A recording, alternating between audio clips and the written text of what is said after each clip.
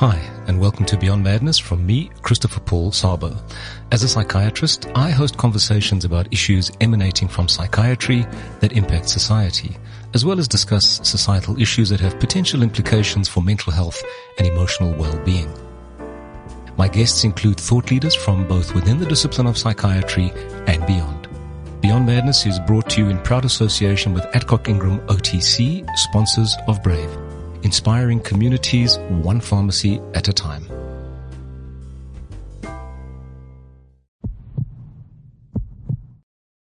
Journalists are facing threats and hostility in more countries than ever before. This is according to this year's World Press Freedom Index, which is an annual report published by Reporters Without Borders.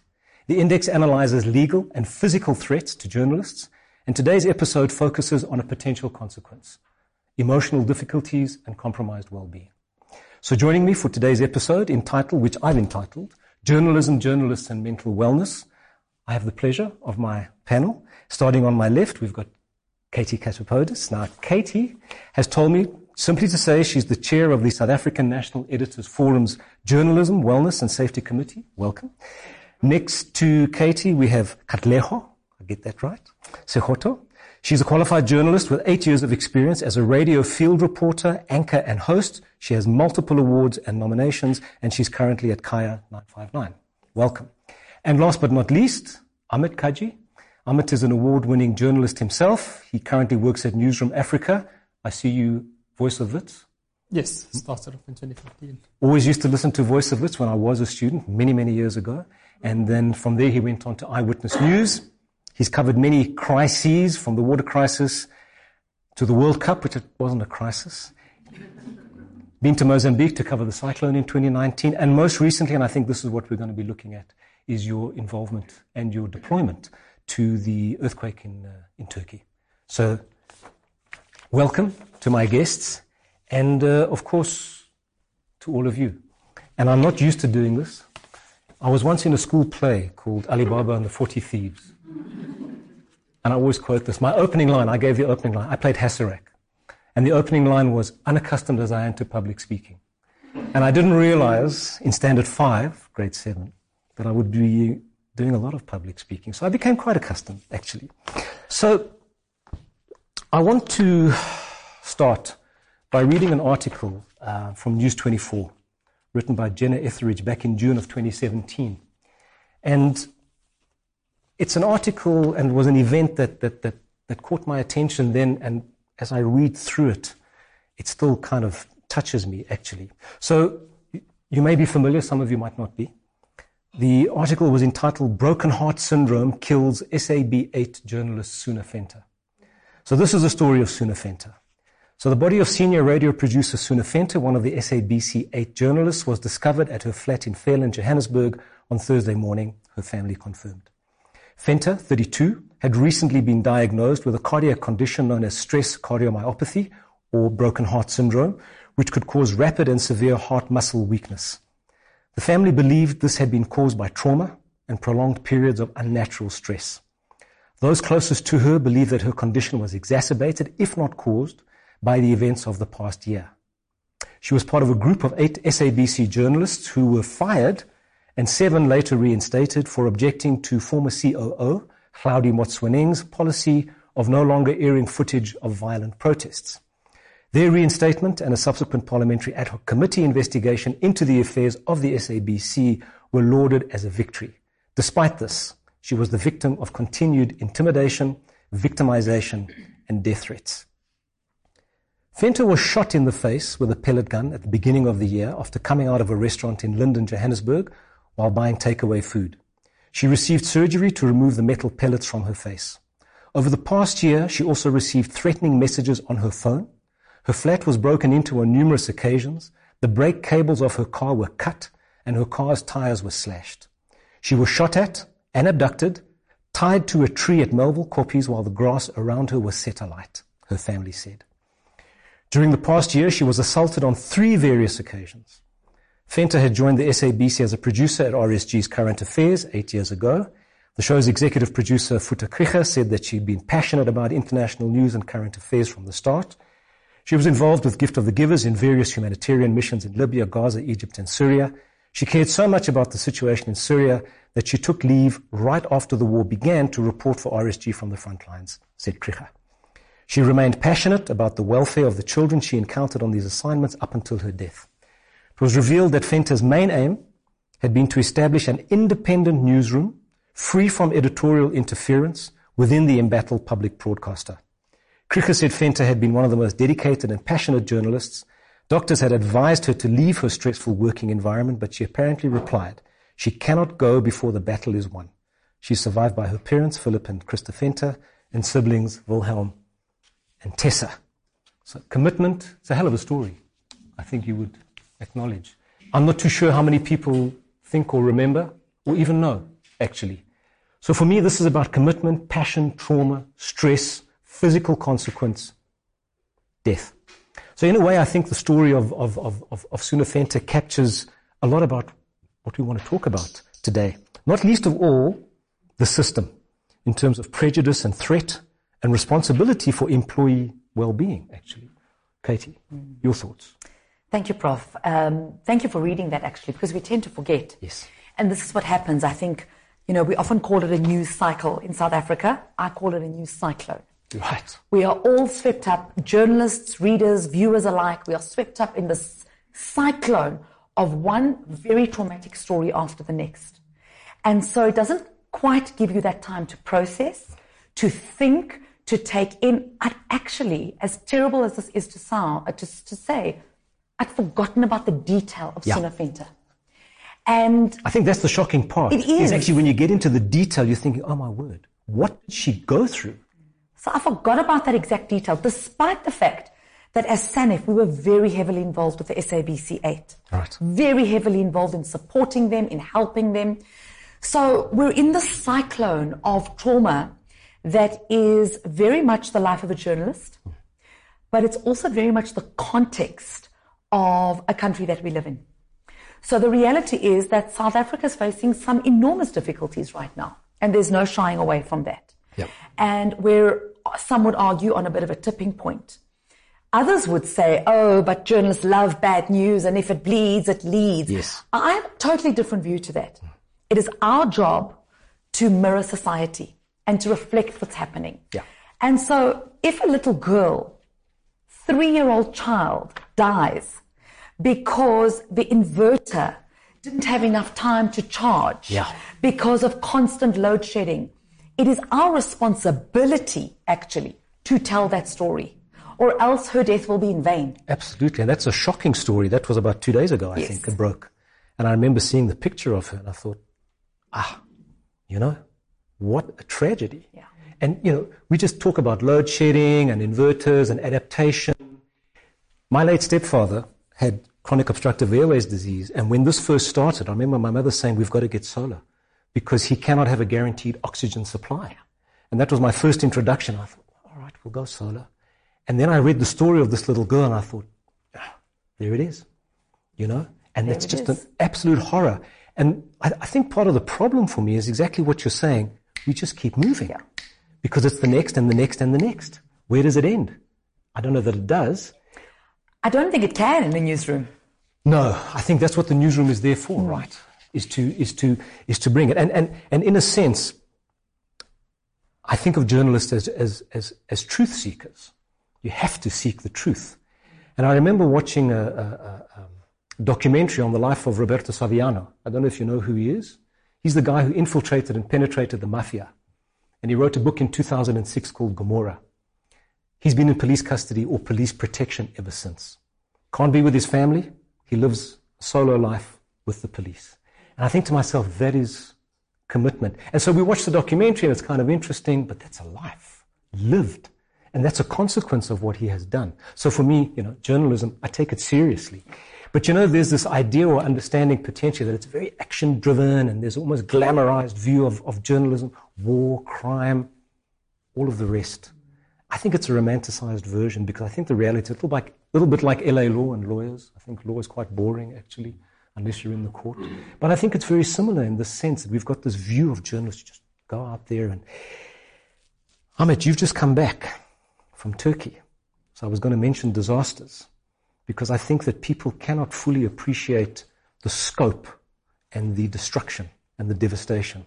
So I'm putting you on the spot now to just share with us your experience. I think even as a journalist going into a disaster zone such as Turkey, you don't really appreciate what you are going to see until you actually are on the ground. Right. Our flight on Turkish Airways, we are still monitoring the news from there, from the Monday when we had found out, look, there was this earthquake.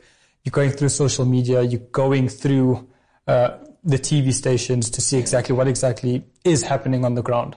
But once you finally land and you get to ground zero, seeing an entire city destroyed, not perhaps Johannesburg South, Johannesburg North, Johannesburg East, an entire city completely destroyed. Before we started recording, my producer Dori had shown me, maybe you'll tell us a little bit about it. There's a documentary, I think, that's been made, and I mean, they capture the footage of the buildings collapsing, and it's looking like an implosion, and it's unbelievable, actually. So sorry, I just jumped in there because I want you to talk about that. Mm-hmm. Yeah, so we had put together a documentary. It aired about 2 months ago as well, The Voice of the Rescuers, right. To speak about their experiences. But just going back to what we had seen on the ground, firstly, you put into context that this earthquake struck at 4 o'clock in the morning. Because it's the winter months in Turkey, the morning prayers are only about 6 a.m. So it's in the deep of the night. Right. Everyone is still asleep. And literally 2 massive earthquakes strike at the same time. And when you see buildings which are more or less 10 or 11 story buildings down to probably the height of 2 or 3 stories, you know that that's 10 stories worth of people who've just been crumpled onto each other. 1,000, 2,000 people in one apartment block. And there's 10, 15, 20,000 of those buildings. And that's when the devastation really kicks in. And with the first few body bags, when you start seeing people being pulled out and the devastation that you're seeing the survivors coming through, that is really sobering really quick. Nothing prepares you for that. So you nothing get at all. Driven up to the site? How did you get there? So as journalists, when you're firstly on ground zero, you're going through the entire experience with the rescue workers. So you're eating what they're eating. There's no accommodation. So you're sleeping in the parking lot of a stadium, in tents at -6 or -10 degrees or so. That's the overnight. So you can only begin to imagine what the survivors and the victims must be going through as well, trapped under all of that rubble. But we actually had arrived, we had left on the Tuesday evening. Right. After the earthquake. The earthquake struck on Monday morning. Okay. When we had arrived in Istanbul, we only managed to make it through to ground zero on Thursday. Logistical issues, the roads were closed. We left on one morning from, on the way to Antakya, from where we were in Adana. That's about a 200 kilometer drive, 175. It took us 10 hours on one traffic jam. We stood in this traffic jam, and it was literally probably the equivalent of Harrismith down to Ladysmith or so, normal 200 kilometer. A similar type of road as well, with the windy, bendy roads going through. And that's just sirens going down. And this really puts into context the magnitude of what we were going into. But once you reach ground zero, and the first day we get deployed out to all of those buildings, so you never seen anything like this before? You get out of the car and this is what's in front of you? You get out of the car and there's a 360-degree view of absolute destruction. Whatever buildings are still up, they're completely compromised. You know that no one is going to live in that building ever again. And it's the small things that you see: a person's headboard, a baby's toy, a shoe, just those small, a blanket, a colorful blanket. That really sticks with you. And that's before rescuers even start the operations, because they're going through the structural integrity, whether it's actually safe to get through to a body. Right. You get families calling on you, even as media, saying, look, can you give me a tent? I have no food. I have no clothing. Can you assist? Now, as a journalist, you're part of you're part of the relief team, right, but you're also very separate from that. There's so many things to consider. But seeing that disaster and seeing that loss of life. So your first emotion as you get out and you see this? I think it's shock. Just very, very shocked about exactly what's going on, and seeing the survivors going through the difficulty of waiting for their loved ones. Yeah. That put it into context. This could have been my mother. This could have been my father, my sister. And I think the difficulty which many of the survivors faced, and it's something I battle with until today, is that you go to bed sleeping next to your partner. You go to bed seeing your child. And when that body is pulled out 5 or 6 or 7 days later, that body is inflamed. It's blue. Yes. It's purple.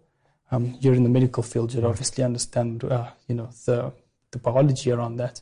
And understanding that the person you saw the night before and what you're going to see once that body is pulled out must be absolutely devastating. And it's even more hurtful and heartbreaking when you find out that it's a 3 or 4-year-old baby. That's when it really hits home. So you're witness to all of this? Yeah. I think the first Sunday our first deployment was on the Friday we had left. The Sunday was when it was a full day of just bodies being retrieved. Every building and every site we stopped at, there was body bags coming out. And at times it's not even the formal body bags which you see on normal crime scenes or any other disaster zone. It's no silver blankets. It's being pulled out in a sheet. Absolutely. And sometimes it's 2 bodies in one sheet being put into a bit of a digger and then taken down across. One thing that will stick with me, and I think about it almost every day, we had spoken to a person who stayed in an apartment block, and he said when he felt the earthquake, he wasn't wearing any clothes. He actually just ran out of his apartment block. And the soldiers had given him some clothing, and while we were speaking to him, the rescue workers had pulled out 3 bodies, a mother, a father, and a 3-year-old child. And as he was speaking to us and telling us, look, this is what happened, these are the people who came by, he said that 3-year-old child was my neighbor. She'd come to me every morning and greet me. And just one more thing before I wrap again on terms of the experiences is we spoke to a 15-year-old boy. Survivor. Survivor. We'd spoken to him, and he was almost pensive. I don't think he actually understood the gravitas of what had happened. He said his parents had told him, look, let's just get out of the house as quick as possible. And as they had gotten out, his parents went back in to get one of his siblings. And while he was waiting outside, the building had collapsed on them. And he had this, he was smiling, but it almost that he never really understood what was going on. He was completely taken away from reality, and I don't think his personality would ever recover from that. I think it's changed completely. I remember myself and an SABC reporter, Griselda Lewis, I'm sure everyone is familiar with her. We were very emotional on that day, and that was just one of many instances which really, really make it difficult to be in the field. Completely understandable. So, Katlego, you've got your own experiences that have troubled you. Yes. And from human tragedy to unrest and mobs. So maybe you can share some of your more difficult moments that you've covered.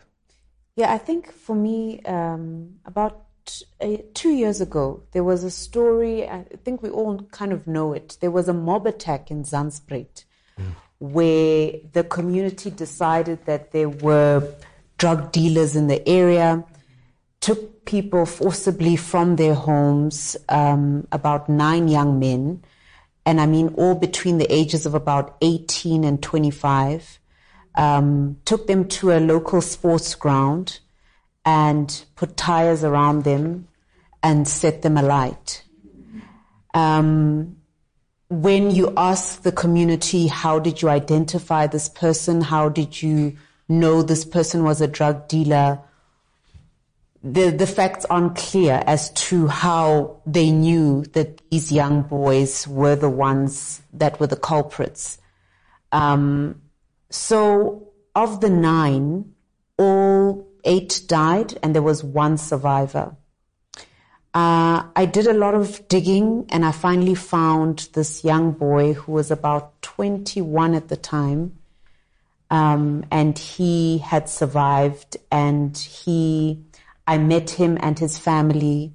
Really, he was living with his aunt. He was in hiding, so he wasn't in Zandspruit anymore. And then I speak to him. I say, look, can I chat to you about how you survived and what's happened since then? And the first thing I identified was that he wasn't a drug dealer, but he was a drug user. So he was completely always dazed. He was addicted to crystal meth. And he then told me his story about how he ended up at that sports field. He said, one day I was with my friends and we were smoking weed, or he was smoking meth at the time. They barged into this house, took him. He didn't know what he had done. Took him to the sports ground. This is at about 2 a.m. in the morning, in April, I think, of 2021. And then he says, he explains how they poured the petrol on him, put the tire over his head. He had seen the other 8 being burnt, so they were being burnt one at a time. And then he says the only thing that saved him is at the moment they were going to burn him, the police sirens could be heard and there were blue lights and everyone scattered, and that's the only thing that saved his life. So it's this traumatic experience of the fact that when I'm speaking to him at that time, I could tell he's probably high at this moment. He was not well at all. And I think the thing that got to me was that his future just looked so bleak, even though he had survived this traumatic event. And his family, his aunt that he was living with at the time, said, you know, even now he comes and goes in the house as he wants. We can't control him. We can't help him. He really needs help at a very professional level. I then tried to get a hold of social workers and government. I tried to do that work that the family couldn't do on their own, to no avail. At least with the brother, I was working with his brother who doesn't live with him, but we were trying to figure out where we can take him to a rehab. But really, I just saw my own brother. You know, I have a younger brother who is about his age. And I think that trauma was like, this could be my brother. It could be anybody's young son or brother. And I thought I was okay. That's also the thing with journalism. Is you almost think you're okay. And then I think one day I was just parked outside a parking lot. He crossed my mind and I just wept. And I think a lot of us think we're okay and we're not. We've become desensitized to a lot of things. And to this day, I know, I mean, I check in with the aunt. So it's almost like it's a lifetime commitment that I've made to the family to just check in or on WhatsApp. Like, hey, how are you doing? How's everything? So you feel it's personal? Yes. Responsibility at some level? Yes, absolutely. Which is, technically speaking, not supposed to happen. Yeah. And I'm not being critical. Yeah. Because I think there's something that I'm going to come to later on in the discussion which really speaks to that. So we're really seeing how, you know, as you were talking, I thought we used to call them reporters. And for me, that sort of captured the idea that you just report and it's all just the facts. But in fact, what I'm understanding, and of course I know that, you're humans, you experience what you see, and you don't just leave it there. You put it down, you capture it, but it comes with you. That's why I was saying to you, Amit, what's your first emotion when you see this? And all of the stories are very vivid for you, and this is very vivid for you still. So, you know, I'll draw a parallel with psychiatry, because we never speak about the traumatized psychiatrists who listen to all of the stories, because we just don't talk about these things. It's like, it's the job. It's what you do. So on the one hand, as a psychiatrist, you're empathic, but detached. And so you're trying to balance these two things, which are very difficult. And I think to some extent that's what I'm hearing here. You're supposed to be detached, but you're drawn into the humanity of what is going on, the sadness, the horror, actually, of what he's seen and what the other chap has said. This little girl used to come and say good morning to me, and the boy. I mean, how does he live with that? He left, they went back in, boom, that's it. It's done. So, I mean, these are very powerful experiences. And like I say, as a psychiatrist, when you're dealing with individuals who've been through that, you're listening to all of this. And you're getting into it. Because you have to. Because you've got to try to understand. And yet you've got to be detached. And be cool, calm, and collected. And you cannot be emotional. Because if you've got two wrecks in the room, it's not helpful. So somebody's got to be okay to just walk everybody through. So I'm just drawing a parallel. I'm not putting myself in your shoes, but I'm just drawing a parallel. So I wanted to shift focus a little bit, and I wanted to talk about threat to life, because I think journalists do experience threat to life. So as much as you report on what you have, threats to life, and lives that have been taken, there are journalists who experience threat to life. I was listening to an interview with an embedded journalist who was with the American Marines in the Battle of Fallujah in Iraq. And I mean, he lived every moment, every shot that they took, every detonation that took place. He was with them because as a historian, he was there to document the history, like a journalist would do. And he felt like a combat veteran. That's how he experienced it. You know, he had the flak jacket, and the only thing he didn't have was a weapon to defend himself, but he was there. And I recently came across two novels that were quite fantastic, Tolstoy-esque, Vasily Grossman. Most people haven't heard of Vasily Grossman, but he wrote two books, Life and Fate and Stalingrad. He was at the Battle of Stalingrad, Second World War. And he was an embedded journalist. He wrote for the Red Star in Moscow. He got out. And then he wrote these two novels, which were not released for many, many decades. They were censored. So I was thinking of him. He survived. But then I thought I'd bring it closer to home. Who of you remember Ken Osterbrook? Anybody?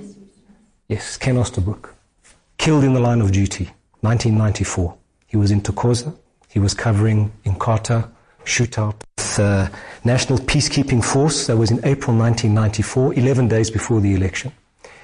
Next to him is somebody else I'm going to get to. It's Kevin Carter. Kevin Carter? Ring a bell? The Bang Bang Club. Greg Marinovich, Joao Silva, Kevin Carter, and Ken Osterbrook. And that really brought home the fact that journalists die in the line of duty, and there are consequences. So I kind of looked at the threat to life and I thought, well, there's situational, but there's also consequential. So this is going to bring me to the point that I wanted to raise with you. So I've looked at the consequential within the context of politics and political reporting. So I'm thinking of Jamal Khashoggi, Washington Post, walked into the Saudi embassy, Istanbul, to get some papers so he could marry his Turkish fiancée, never walked out. Murdered, dismembered, appalling. But then I bring it closer to home. I think of Karima Brown, and I think currently of Karen Moore. So we're talking about threat and physical threat. And I wanted to ask you, as journalists who might be covering these kinds of stories, I mean, to some extent, there's always potential or anticipated threat or consequences. Does that influence your content? And in that sense, do we have a truly free press? Katie? Prof, that sounds a bit of a trick question there. No, it's not a trick question. It's just a genuine, sincere question. No, it's a good question. It's actually an excellent question because the reality is it shouldn't. Right. On paper, it shouldn't. Technically, it shouldn't. But when there's something to be said about being at the scene. And Ahmed and Katlecha will know this, being on the ground. And communities feel very threatened by us. And that's the reality, particularly in the age of social media. So they feel very threatened by our cameras, by our cell phones, by our microphones, and our mere presence. And that automatically puts you in danger. So in that moment, instinctively, I think it's a matter of survival. A journalist may retreat. And I know many who have. I have myself. Yeah. I don't know if anybody remembers the assassination of a political leader called Sifiso Nkabinda. Sifiso Nkabinda was assassinated in KZN many years ago. I was a very young reporter, and I get this phone call early in the morning from my then editor, Nolene Marwana Sanko. And she said, "You're going to KZN." And thank God she paired me with the wonderful and late Xolani Gwala. And Xolani and I went through. But it was the first time I'd ever felt that truly my life was in danger. Because the area of Richmond is a very flat terrain. So there were hardly any buildings, not even trees. And there was this live fire coming. The UDM was on the other side. They were going to now avenge the death of Sifiso Nkabinda. A family of 8 had been assassinated as a result of that. So Xolani and I were walking through the house and blood just everywhere. And then we were told to leave in a very threatening way, actually. Leave, and leave immediately. We didn't even get a chance to step out of the house when the live fire started. And so there we were running. I remember wearing my bulletproof vest. They are very heavy, by the way. Yeah. Like extremely heavy. And I think it just slowed me down. And Xolani looked at me and he said, just give me your hand. And I remember grabbing his hand and we ran. And we found an old car and we kind of hid behind the car. And we weren't telling the story in that moment. Yeah. We were surviving. Because hiding behind that car was where we needed to be safe. And at some point, a little bit later, we managed to go live on air and tell the story of what had happened. I mean, I did get a frantic call from my mother a short while after. Can you after imagine? that. Yes, to go, what are you doing? What the hell are you doing exactly? For the love of God, come home. And I lied to her. I actually lied to her in that moment. I said, Mom, it's not that bad. It's just a little bit of like an exaggeration. Because I needed to settle her down, because you've got to manage all of these things as well. You're managing yourself. You're managing the content in front of you, the story that's unfolding. And then you've got this hysterical Greek mother who's telling you to please come back to Joburg. So you're managing her as well and placating her. So I just want to ask you, could you at that moment believe what was actually happening to you? Because you'd gone in to cover a story, and the next thing you're running for your life, you're ducking behind a car, you're almost becoming the story, journalist killed on site. Yeah. Whilst covering story. Yes. I mean, could you actually believe that this was happening? I mean, even though they give you the jackets and maybe they give you the hats and you think, oh, that's all very nice, we can look very good. And boom, then it suddenly happens and it explodes in front of you. I must say in that moment, I didn't process the real danger we were in. Yeah. It was after the fact. And I think once you get behind that car, and I even remember going, oh my God, keep me safe. And it's that instant where you think, gosh, this is real. But while you're running, while you're fleeing, and I won't lie, I had my microphone out. Yeah. I had my microphone out. You record what you're able to record as you're trying to get to safety. But no profit. You almost feel a little bit bulletproof. Yeah. Like in that moment, irrespective of the vest. And they're nodding because I see, like, you feel bulletproof in that very hectic environment. You're doing the job. Yeah. I'll tell you a story. I don't want to steal your thunder. I used to work at Tara, so I got a frantic knock on my door one day, and they said, Prof, you got to come.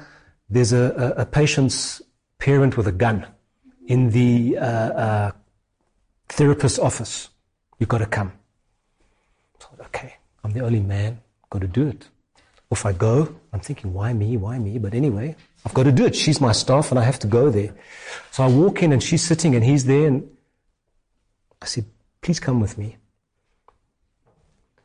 And he comes with me. So he's out of the room, so she's okay now. So I said, let's go for a walk. And we go for a walk and we sit down, and I'm looking to see where is the gun. And I work out it's on his left-hand side. He's holstered. So I said, let's go and have a seat. So I positioned myself next to him, his left-hand side. I thought, if he reaches for that gun, I'm going to have to do something. So I'm not thinking like a psychiatrist now. I'm just thinking like somebody who's got to survive this, talk him down. So I said, would you give me the gun, please? I said, I've been in the army, I know how to handle weapons. Could you give me the gun, please? He said, no. I thought, I said, could you remove all the ammunition, please? And then just cock it to make sure that it's safe, that there's not a round in the chamber. He did that. I said, and could you put the bullets in the other pocket? He did that. And then we spoke it through. And in my mind, I'm thinking murder, suicide, murder, suicide, murder, suicide. So in that moment, you just do what you have to and you get through it. Afterwards, you think, geez, man, I could have walked into that office and he could have blown us both away. And that would have been that. But you don't think, you just do because that's what's required. So I'm drawing some parallels between journalism and psychiatry here, but so I didn't want to steal your thunder. That's a hell of a story. Threats. Now, Juanita Hunter sent through a few comments because she knew about this recording. And she spoke about online harassment, and I thought, Karima Brown.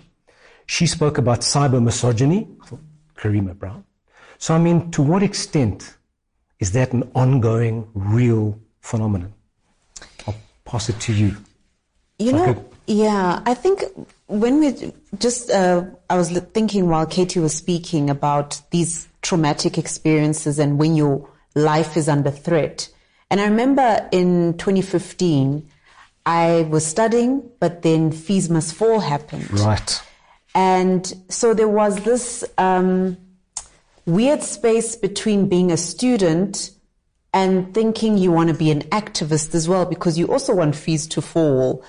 And a lot of the logistical discussions were also happening on social media, or like where to meet, or opinions about the police being heavy-handed, and also just us as a journalism class discussing how do we approach this. We're students, but we're also part of the protests.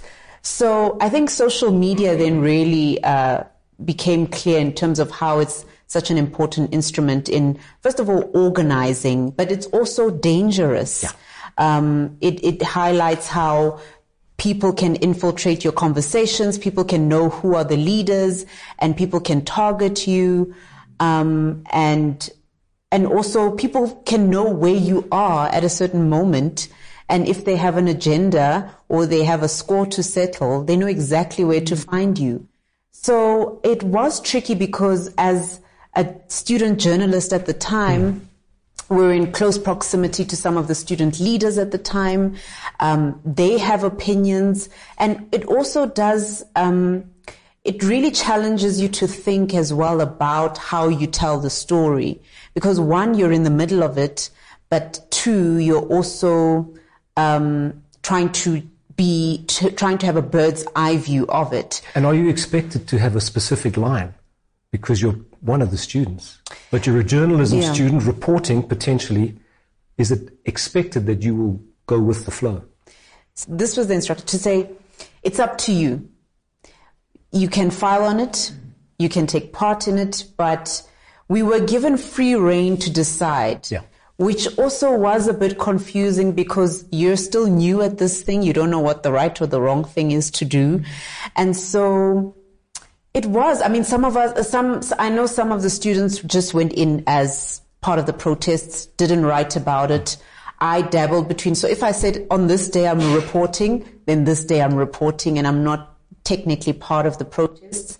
But there was a camaraderie that did grow between the student journalists as well as the student leaders. Right. Because when they're protesting or they're walking down Jurison Street in like their numbers, you're in front, they get to know your face, and then they get to also tell you the stories about what's happening with them, but also how they're organizing and where the hot spots may be.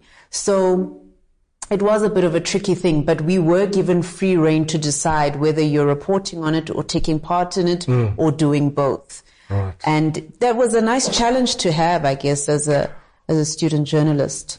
I think a very different and difficult challenge because you're kind of embedded because you're part of them, actually. I think as a journalist, generally, you're not necessarily part of what you're reporting on. Whereas here you were part of them and they'd be looking at you specifically. Yeah. And that's why I was asking to what extent there was an expectation of how you would report on what they were doing. But of course, one tries to remain objective, I suppose, under those circumstances, and it's not always easy. So I think the issue for me is that democracy does require a free press. I think that's really the point that I wanted to get to. And of course, the Washington Post, democracy dies in darkness. That's their byline. And then I started thinking about manufacturing consent and manufactured consent and Noam Chomsky and the corporate takeover of the media.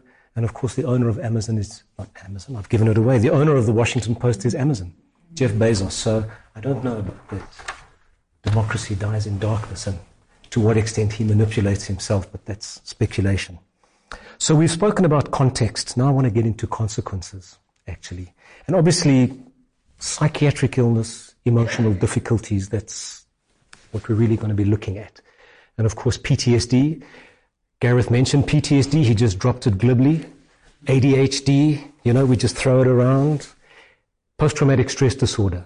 Just to be clear, it's a clinical diagnosis from the Diagnostic and Statistical Manual of Mental Disorders. Version 5, we've now got a text revision. So they've added a new condition to psychiatry. We didn't ask for it, but they've given it to us. And the DSM is kind of expanding, and you're thinking, where were all of these conditions before? But that's a separate discussion. In fact, if you listen to a podcast called Psychiatry Quo Vadis, you'll hear us talk about that a little bit. So what is PTSD? There's obviously an event and a consequence. And it's the one thing in psychiatry where we can point to an etiology, actually. This is what you experienced, this is what you were witness to, or this is what you have intimate knowledge of. And then, of course, after about 30 days, although before, you can also have what's called acute stress disorder, which is very similar to PTSD, but it's a timing thing. So within 30 days, it's acute stress disorder. After 30 days, post-traumatic stress disorder. And then you start to really experience the symptoms.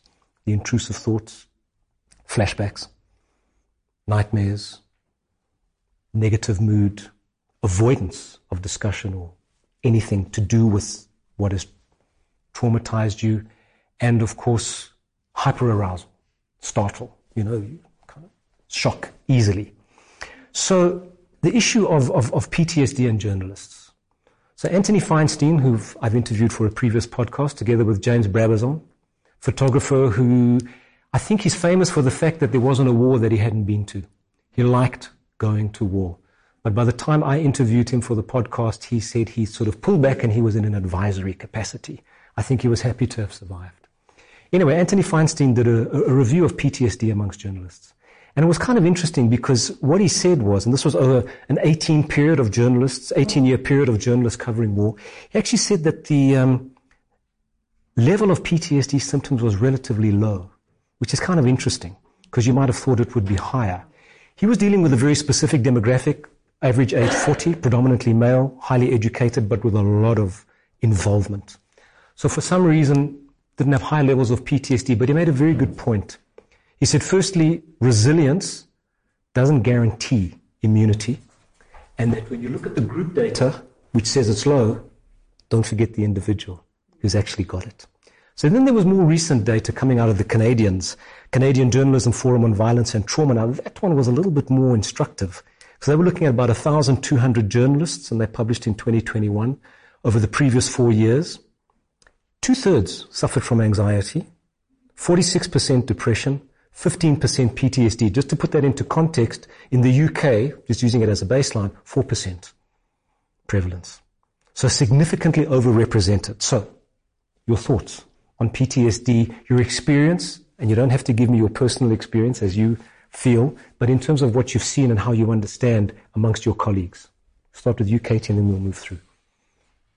So, Prof, I was interested in the data that you had about actually the signs, the one research study, the one, where PTSD signs were quite low. Yes. So that interests me. And I think it's got to do with a few factors, and I have come across it because one would expect with the kinds of stories that we do that we would really be, all of us, like frazzled wrecks. Yes. But there's such a high level of coping, and I don't know if that's a sign of anything, and you'll tell us. But there's this amazing level of, I can do it now. I don't know if it's also got to do with the fact that we're not processing too much, but we're also talking about it. We're writing about it. We're reporting on it. And I think that must give us some kind of an outlet, as opposed to just keeping it in. Do you think you're being desensitized? Completely. Because remember, No, completely. And you took the words out of my mouth. Yeah, because this is not just one story. Yeah. You're moving and you're moving and you're moving and you're moving. And at what point does it just become that's the job? That's it. And you feel completely desensitized at some point. And to begin with, you might think, I'll go for a debrief, I'll go for a session. Yeah. And then eventually you feel like, well, maybe it's actually not needed. The role of the editor then becomes all the more important. Right. To go, oh, Ahmed, you were into, and actually I'd love to know from Ahmed, did you go for a debrief?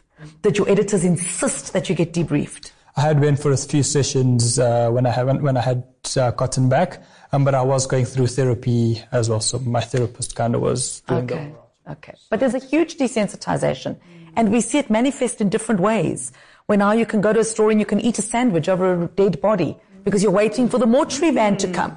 And then, but it's true.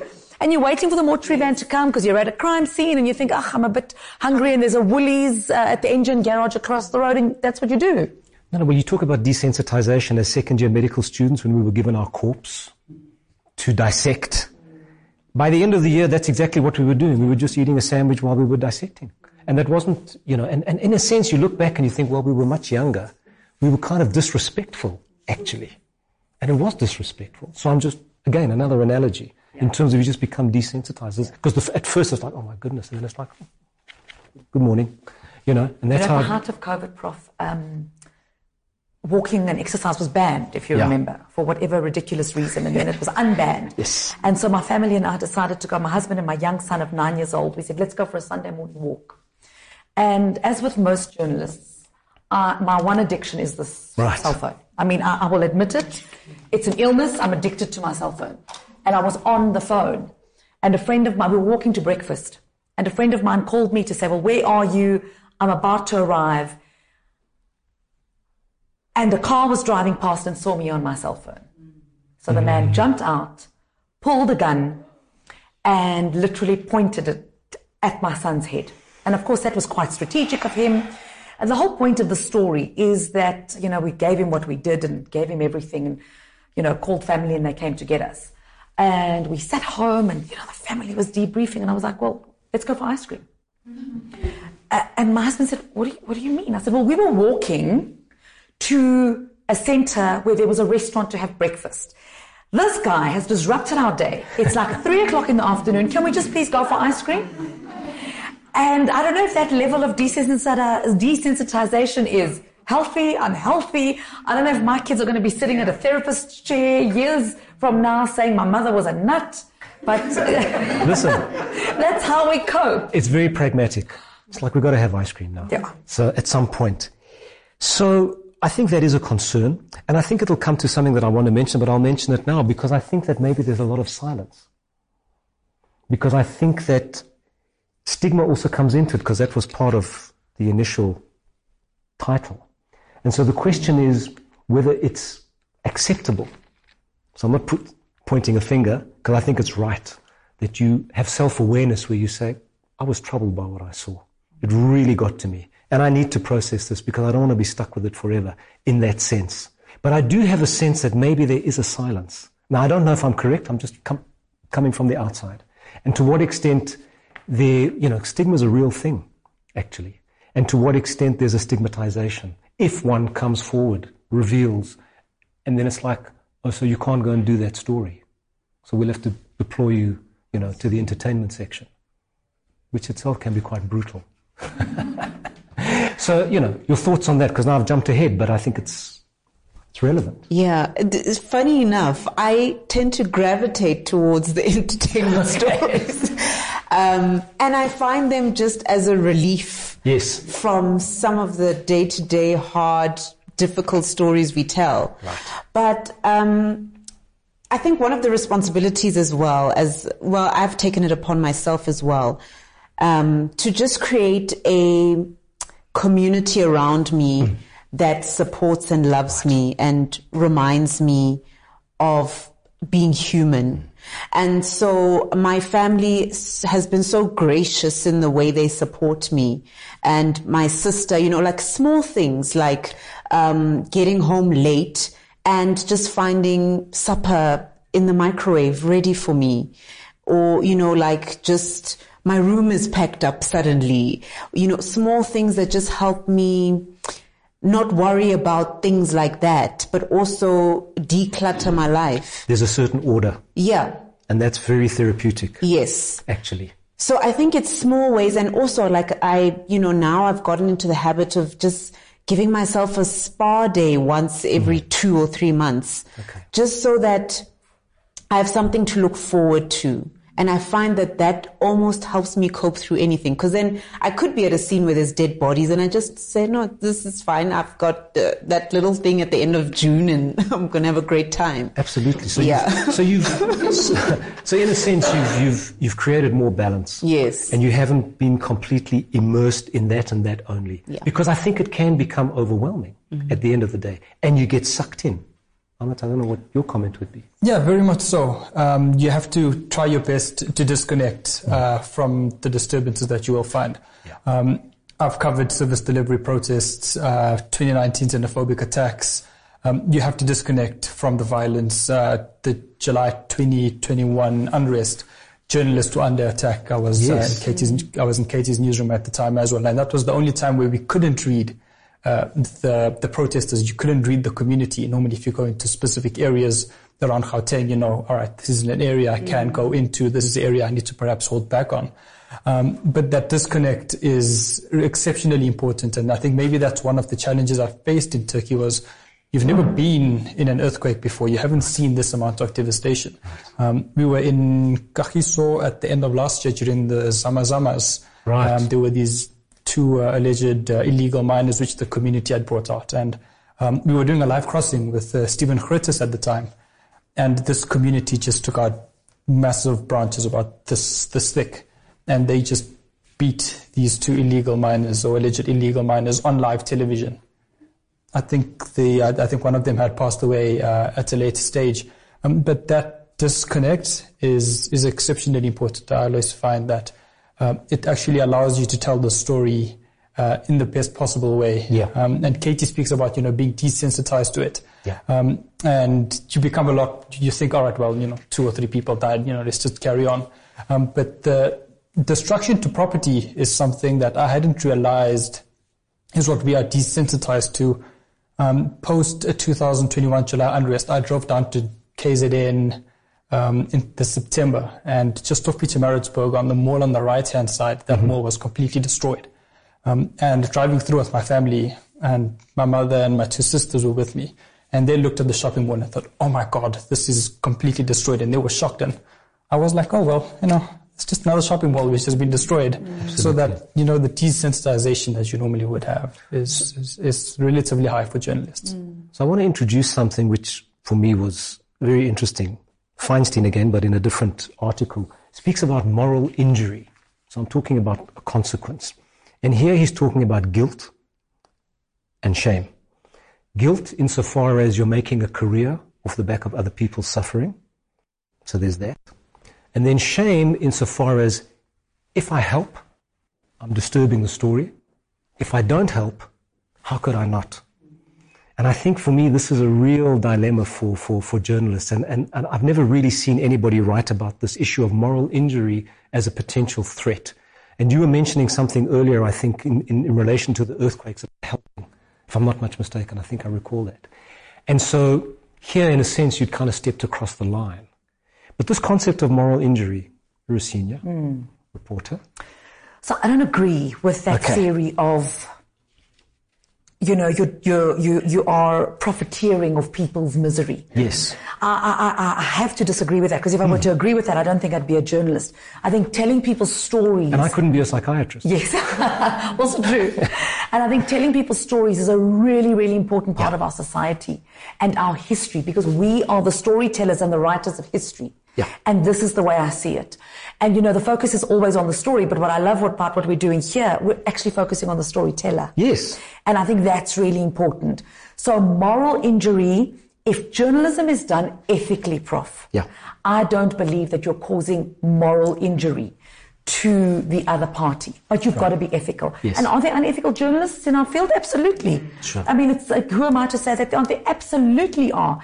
And are there people who, you know, orchestrate scenarios to look a little bit worse, so when they take that picture, I'm sure they are. Right. And I can't claim that they aren't.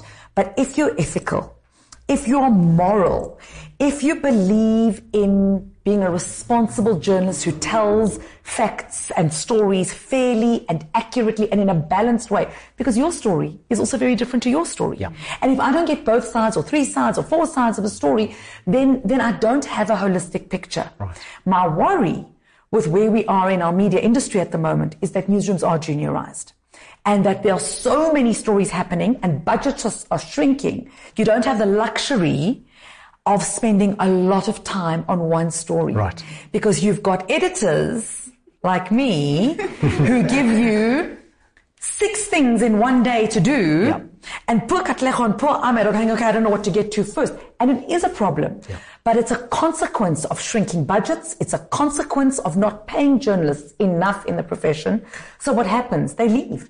They leave because being a senior, like Wolf Blitzer in the field, you don't get many of those in South Africa. There are hardly any. Yes. Where you can actually make a proper lucrative living by just being a field reporter. So they're going to PR, they're going to government, they start their own thing. So I know I've digressed a bit from moral injury. You've taken the conversation, Yes. but I think the issue of moral injury was a concept that I wanted to introduce and to hear your thoughts on it, because I haven't said that it is or it isn't. It's just something. I think the issue of when the journalist steps across the line when you're seeing something. But the question I wanted to ask was about personality. Are there certain personality types who are drawn to certain kinds of journalism, who are capable of this involvement and this immersement, but yet detachment, and they're protected, and they just don't get touched in that sense? I mean, I started as an actress, so I studied live performance, right? And I was all about the stage and also being in front of the camera. And then for a year in 2014, I was going to auditions. I had an agent. I was really trying to get in there. And it was so difficult because I felt like there's this plastic approach. People just put you in a box and you look like this kind of character and that's all you need to be doing. So then I thought to myself, what's the next best place to be a storyteller? Because that's essentially what I'm asking to do. And then journalism came top of mind. And I immediately, as soon as I started studying, I felt that this is the right place to be. And I actually say I make a better actress now, considering the people I've met, the conversations I've had, the experiences I've had, because now I'm almost like this full vessel of experiences. But I think just to go back to your previous question about moral injury, I think the only place I actually feel guilty is when there's this trend that's actually happening now in South Africa where people think they can run to the media, you'll tell their story, government will be scared, terrified, their problem will be resolved, and then all is well. The fact of the matter is government isn't even afraid of us anymore. You can tell people stories, the most horrific thing. I think it has to take something like Life Esidimeni to get people, it has to be hundreds. To date, nobody's been held accountable. Yeah, it's sad that you tell stories with the hope that things will change for the person. Right. But now I do have a guilty feeling that says this might not even really help them much. That's a sad story, Yeah. actually. So what I'd wanted to ask was whether an editor chooses carefully in terms of who they allocate to which assignment. Do you screen them before you send them out? Do you monitor them during? And do you check them afterwards? Not all editors are cut from the same cloth. You should. Yeah. You always should. You should screen, you should monitor, you should check in. Sometimes it's just an, are you okay? Have you eaten? Right. Because that for me is critical. Have you eaten today? Did you get yourself any water? Before you deploy a reporter to a protest, because we've spoken a lot about protests, that you know are going to take the whole day, or a very long court case, you say, have you packed an apple in your bag? Do you have something to sustain you? And I think that level of empathy needs to be far more prevalent in newsrooms. Right. So we absolutely need to encourage that more and more, to say watch for signs. Yes. Because they might tell you on the surface that they're okay, but it spills out sideways. But that requires you to really know your journalists. Correct. Interpersonally. And I think it's important for editors and seniors in newsrooms to understand and know their journalists and to watch them and to be aware of behavior that is slightly different and to know when they overreact about a very little inconsequential thing. That actually it is not about that little thing. It is a much bigger picture that is playing out here. And it's being able to understand that. And then... But that requires you to really know the person. Yes. That's a tell where you say, hang on a sec. That's out of character. Yeah. What's going on here? I'm going to stop you there because I need to know, am I being timed? Am I? You're kidding me.